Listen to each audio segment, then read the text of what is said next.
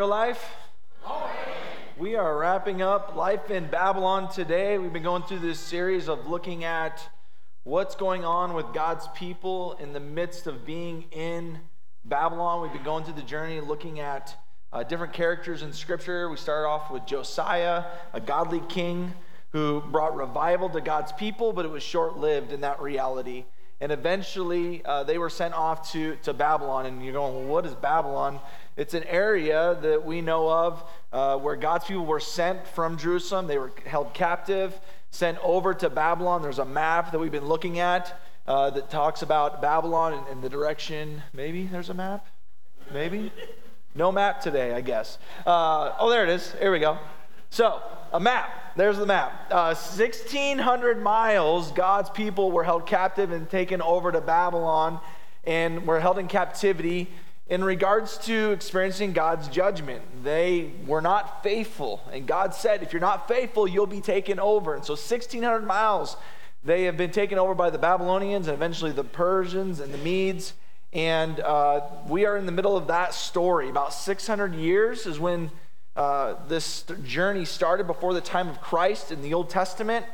And Babylon is not only an area of a map of where God's people are, but it's also an archetype through all of Scripture of a type of people that are opposed to God's ways, His will, His direction. It personifies, honestly, evil. And the Bible kind of talks about that all throughout the beginning of the Bible, the middle of the Bible, and the end of the Bible. Even Revelation, it's referred to as code language in regards to a people that are set against God's will and His ways.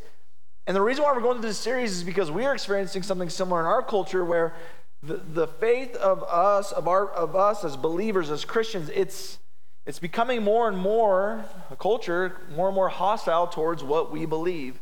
And so we've been asking the question, what does it look like for us to walk faithfully in Babylon like they did? And we've been learning and getting wisdom from them in regards to Daniel, Josiah, Jeremiah. And today we're wrapping up this series and we're talking about Esther. Everybody say Esther this morning. Now, I'm just going to be really transparent with you this morning. And I'm going to share something with you that, I hope that you don't judge me for it. I hope that you don't, look at me with shameful eyes and disappointment. I'm just being honest with you about a time in my life that I'm not really proud of, but it shaped me in a significant way. So it was the summer after my 6th grade year. It was the first summer where I was left alone during the summer, and my younger siblings actually were taken care of because my mom didn't want to entrust them to me yet. And I was a responsible kid, but I was still young. And so we had some really good neighbor friends of ours that we did a lot of life with together and became really good friends. Anyway, she was a stay-at-home mom, had some younger kids than me, and she said to me, hey, if you're ever lonely and you just want to come hang out, you're always welcome to come over to our house and hang out. I said, okay, that sounds great. And so she said, we can even, if you want, watch soap operas together.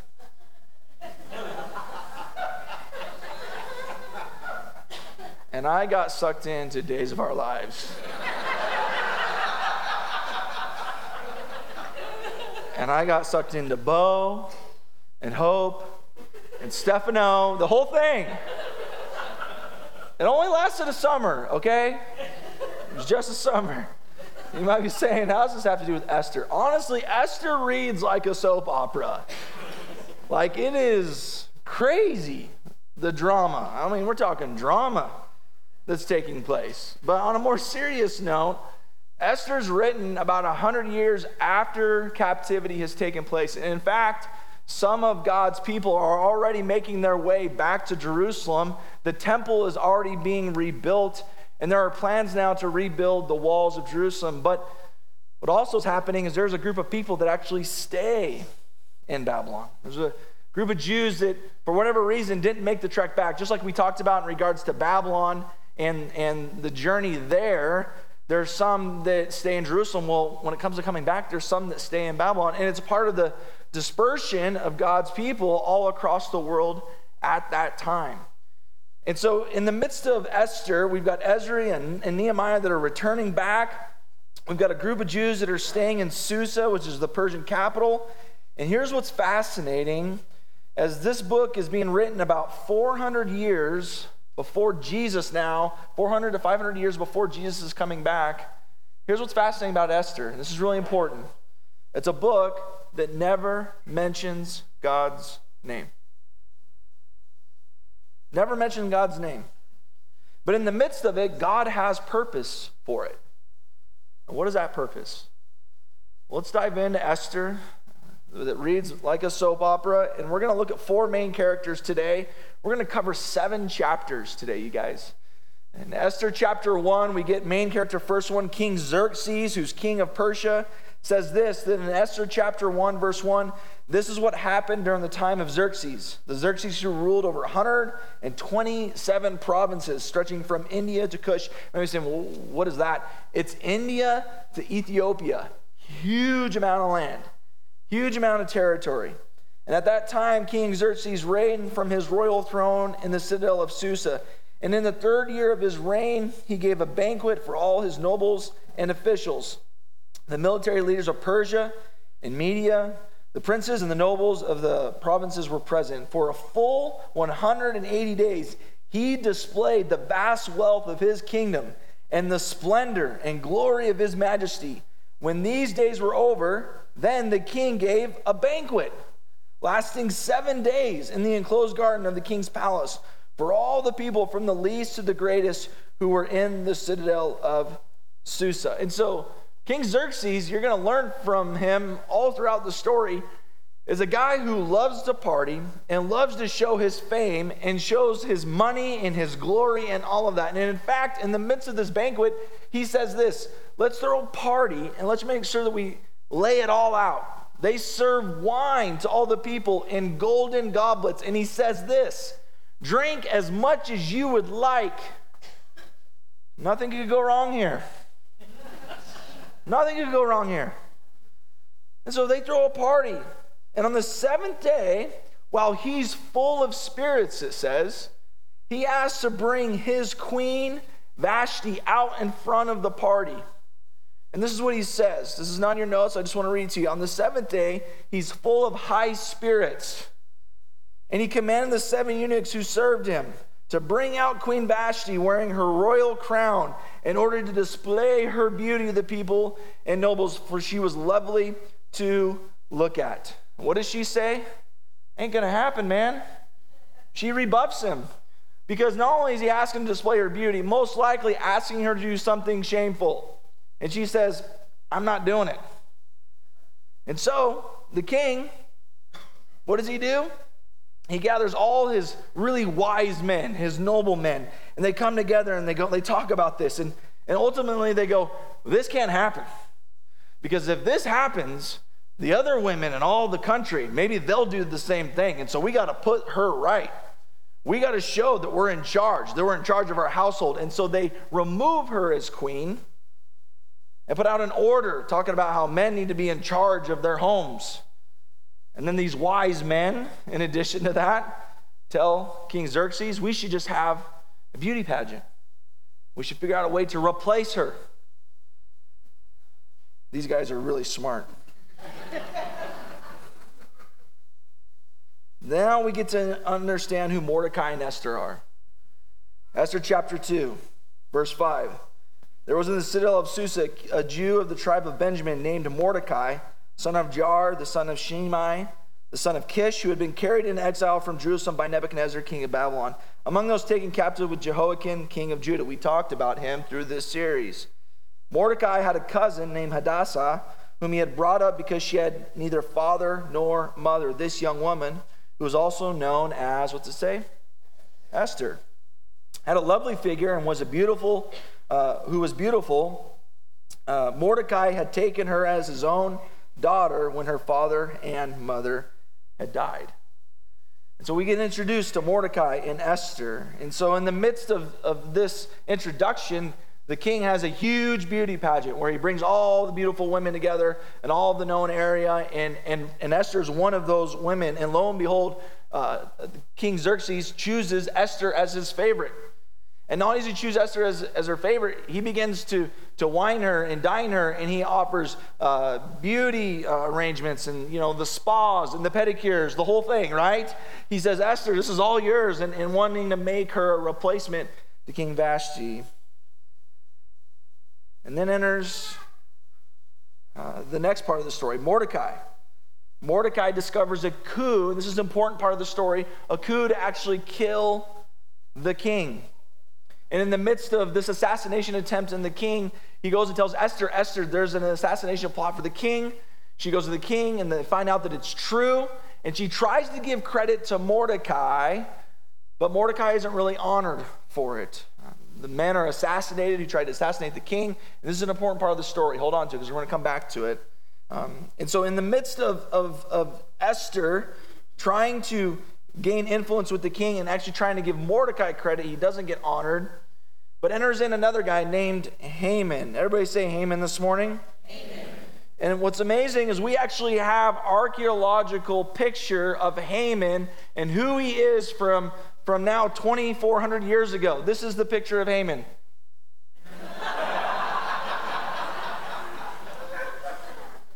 Newman. Complete, pure evil is Newman and Haman. The first time I read it, I was like, man, this guy, Haman, Newman. Like it comes together. It really does. Who's Haman? Well, Haman is a part of the leadership of the king, and Haman actually gets honored by the king, and the king actually puts an edict saying, Haman, we want you to be honored. Everybody needs to kneel to Haman. And here's where the drama continues to take place. Verse 5, Haman saw that Mordecai would not kneel down or pay him honor. He was enraged. And having learned who Mordecai's people were, he scorned the idea of killing only Mordecai. Instead, Haman looked for a way to destroy all of Mordecai's people, the Jews. And throughout the whole kingdom of Xerxes, in the 12th year of King Xerxes, in the first month, the month of Nisan, the pure, that is the lot, was cast in the presence of Haman to select a day and a month. And the lot fell on the 12th month, the month of Adar. Then Haman said to King Xerxes, there's a certain people dispersed among the people in all the provinces of your kingdom who keep themselves separate. Their customs are different from those of all the other people, and they do not obey the king's laws. It is not in the king's best interest to tolerate them. And if it pleases the king, let a decree be issued to destroy them. And I will give 10,000 talents of silver to the king's administrators for the royal treasury. So the king took his signet ring from his finger and gave it to Haman, son of Hammedatha, the Agagite, the enemy of the Jews. And he says, keep the money. And the king said to Haman, and do with the people as you please. Again, king's really wise guy. Just signs the edict, says do whatever you want. And so the edict goes out amongst all the people, and the whole people of the Jews in the midst of the land, they begin to mourn because they're going to be assassinated. They're going to be killed. And as they're mourning and crying out, Mordecai, it says, goes out and begins to tear his clothes, wear sackcloth and ashes, and prays and cries out to God, how could this be true? And word gets to Esther as to why Mordecai is crying and wailing and really crying out to God and mourning the reality that their time is coming to an end. They're going to be assassinated. And in the midst of this conversation from Mordecai to Esther, these famous words that if you've been in God's word for any amount of time, you've probably heard this part of the story. Esther chapter 4, this is what Mordecai says to Esther, his niece. Do not think that because you are in the king's house, you alone of all the Jews will escape. For if you remain silent at this time, relief and deliverance for the Jews will arise from another place. But you and your families, your father's family will perish.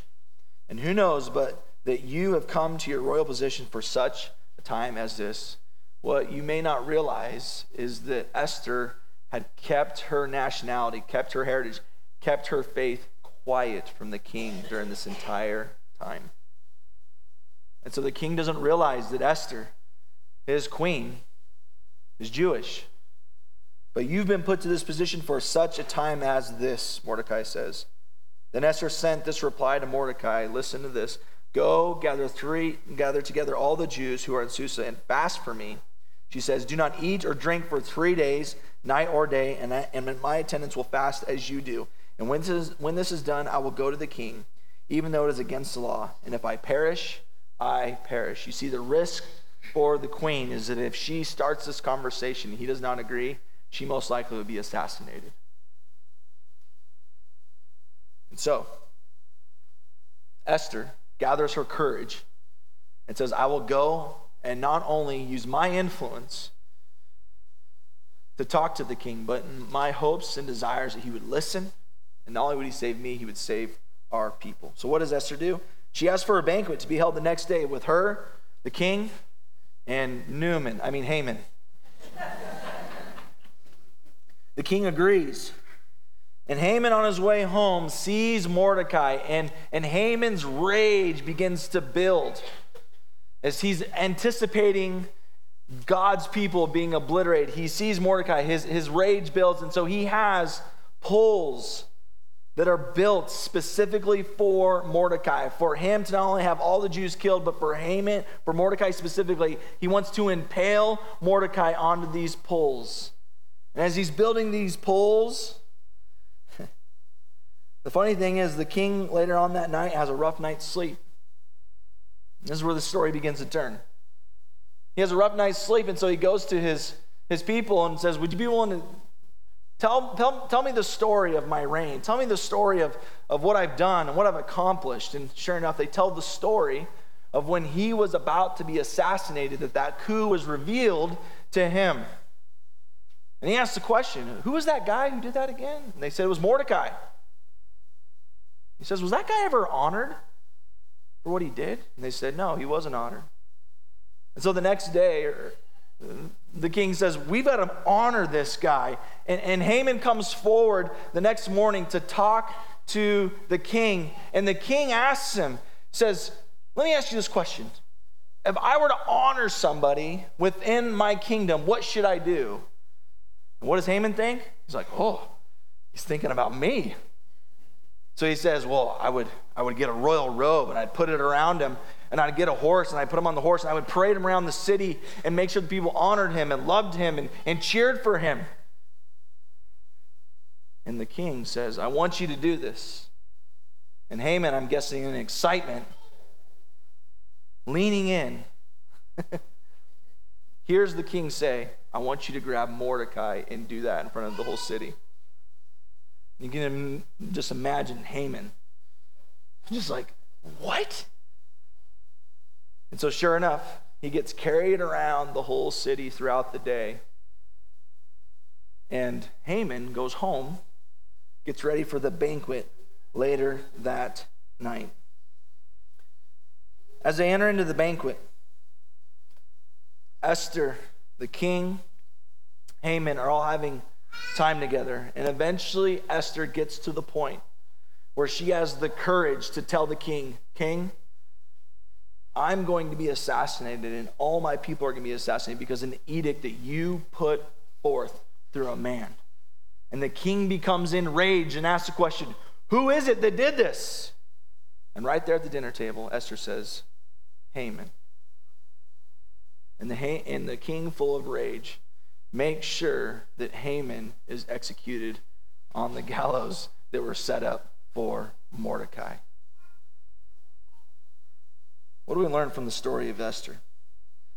I think one of the things that we can learn is this, is despite exile and God's voice being absent, God still is working and moving his people forward.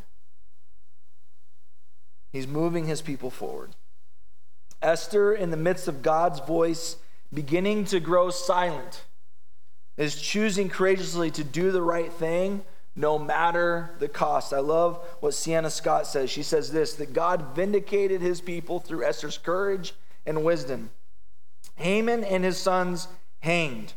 Honorable Mordecai received Haman's signet ring and estate and became the most trusted advisor in the kingdom.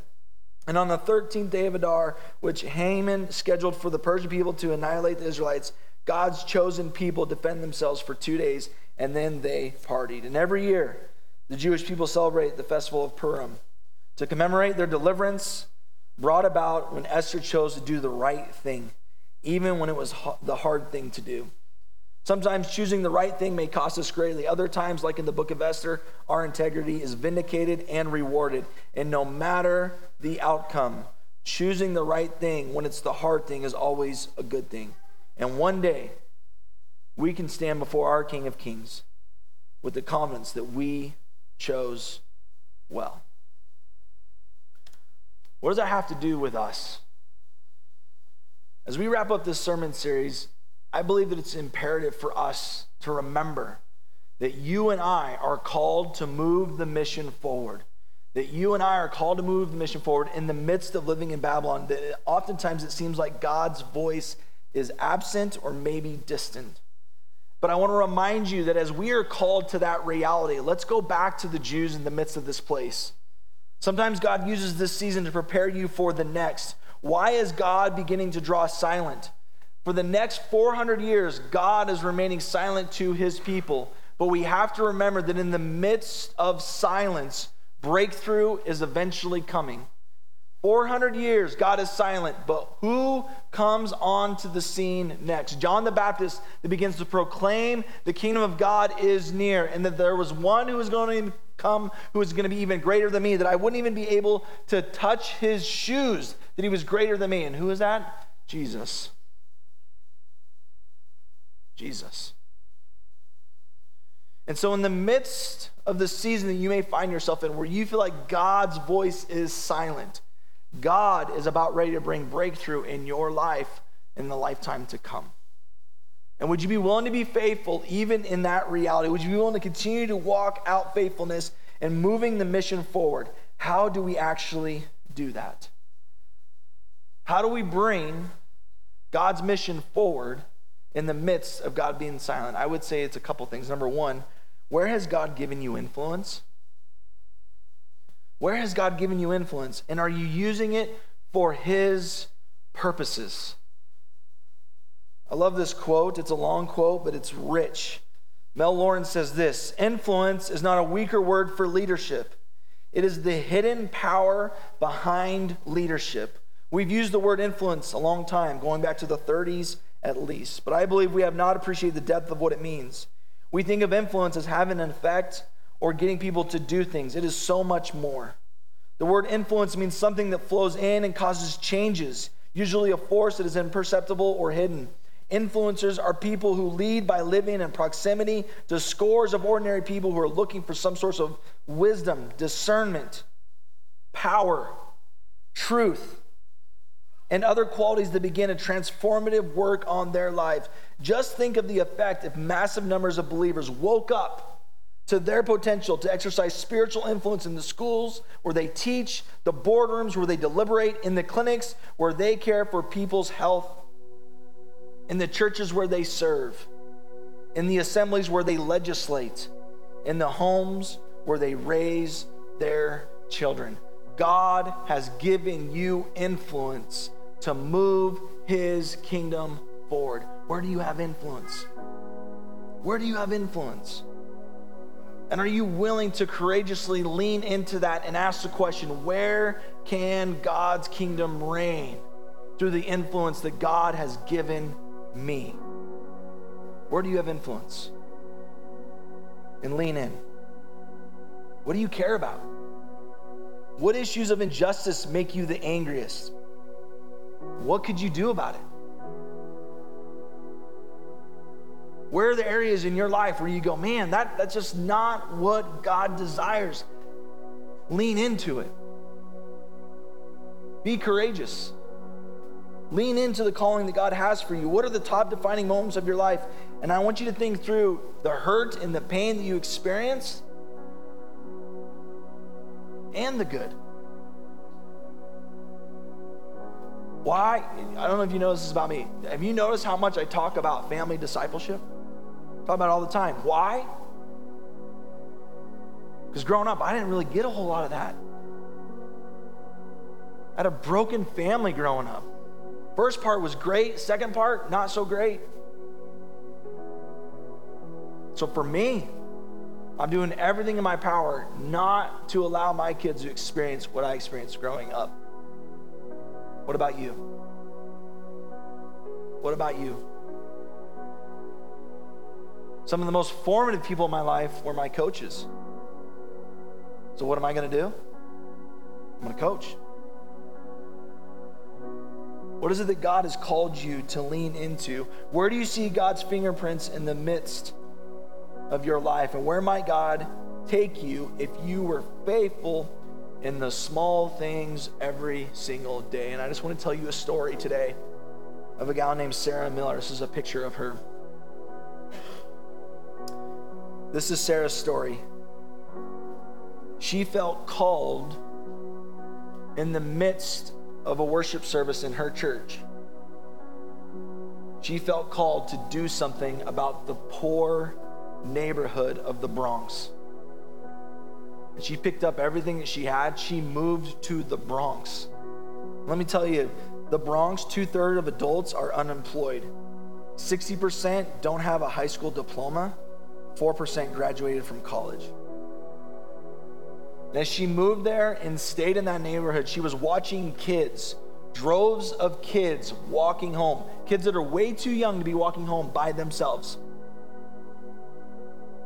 This is what she says. I thought to myself, who is fearing for these kids? As long as they're forced to walk home on these streets, I will too. And as we began to focus on being present in the neighborhood, we realized that the people that we were supposed to be afraid of actually greet us by name, gave us huge hugs as we walked by. And before long, kids were hanging at our house until midnight asking for food.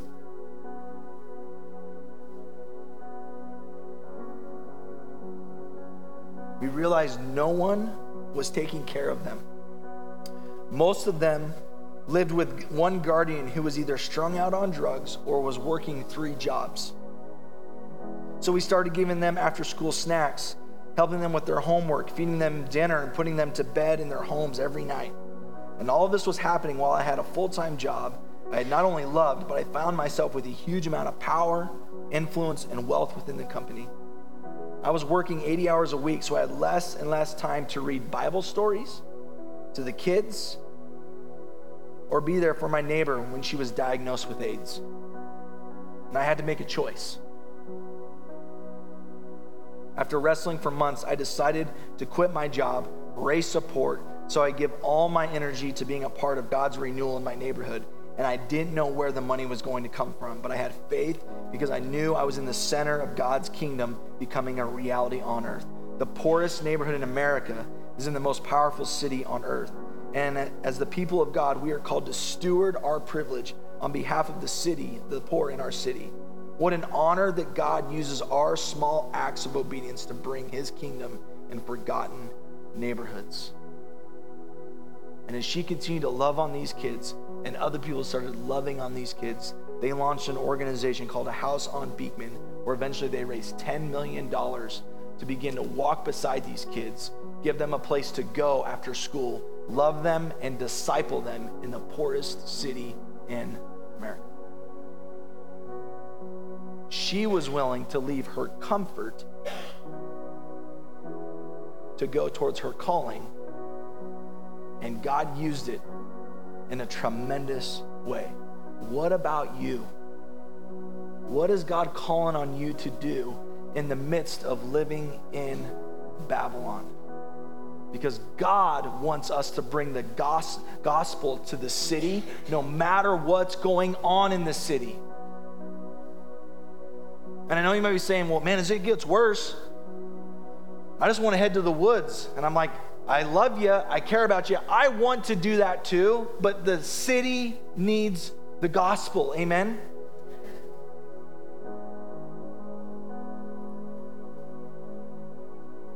So how can we be like Esther? Courageous in the midst of Babylon all around us. What if we live that way? What if we ask that question? What does the city need. And what if we leaned in to courage? What if we leaned in to what God was calling us to do, to leave comfort for the calling of the gospel?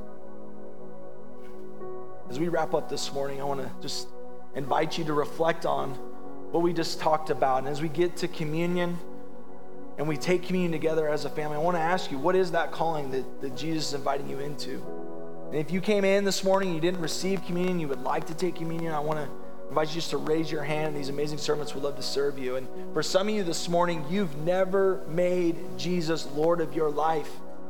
And Jesus is drawing on you to come to him. He's drawing you closer. He's inviting you to trust him, to make him Lord, because you are beginning to understand that Jesus loves you, which is a crazy concept for some of you, that Jesus actually loves you. And then he died for you. And he invites you in following him for you to die to yourself.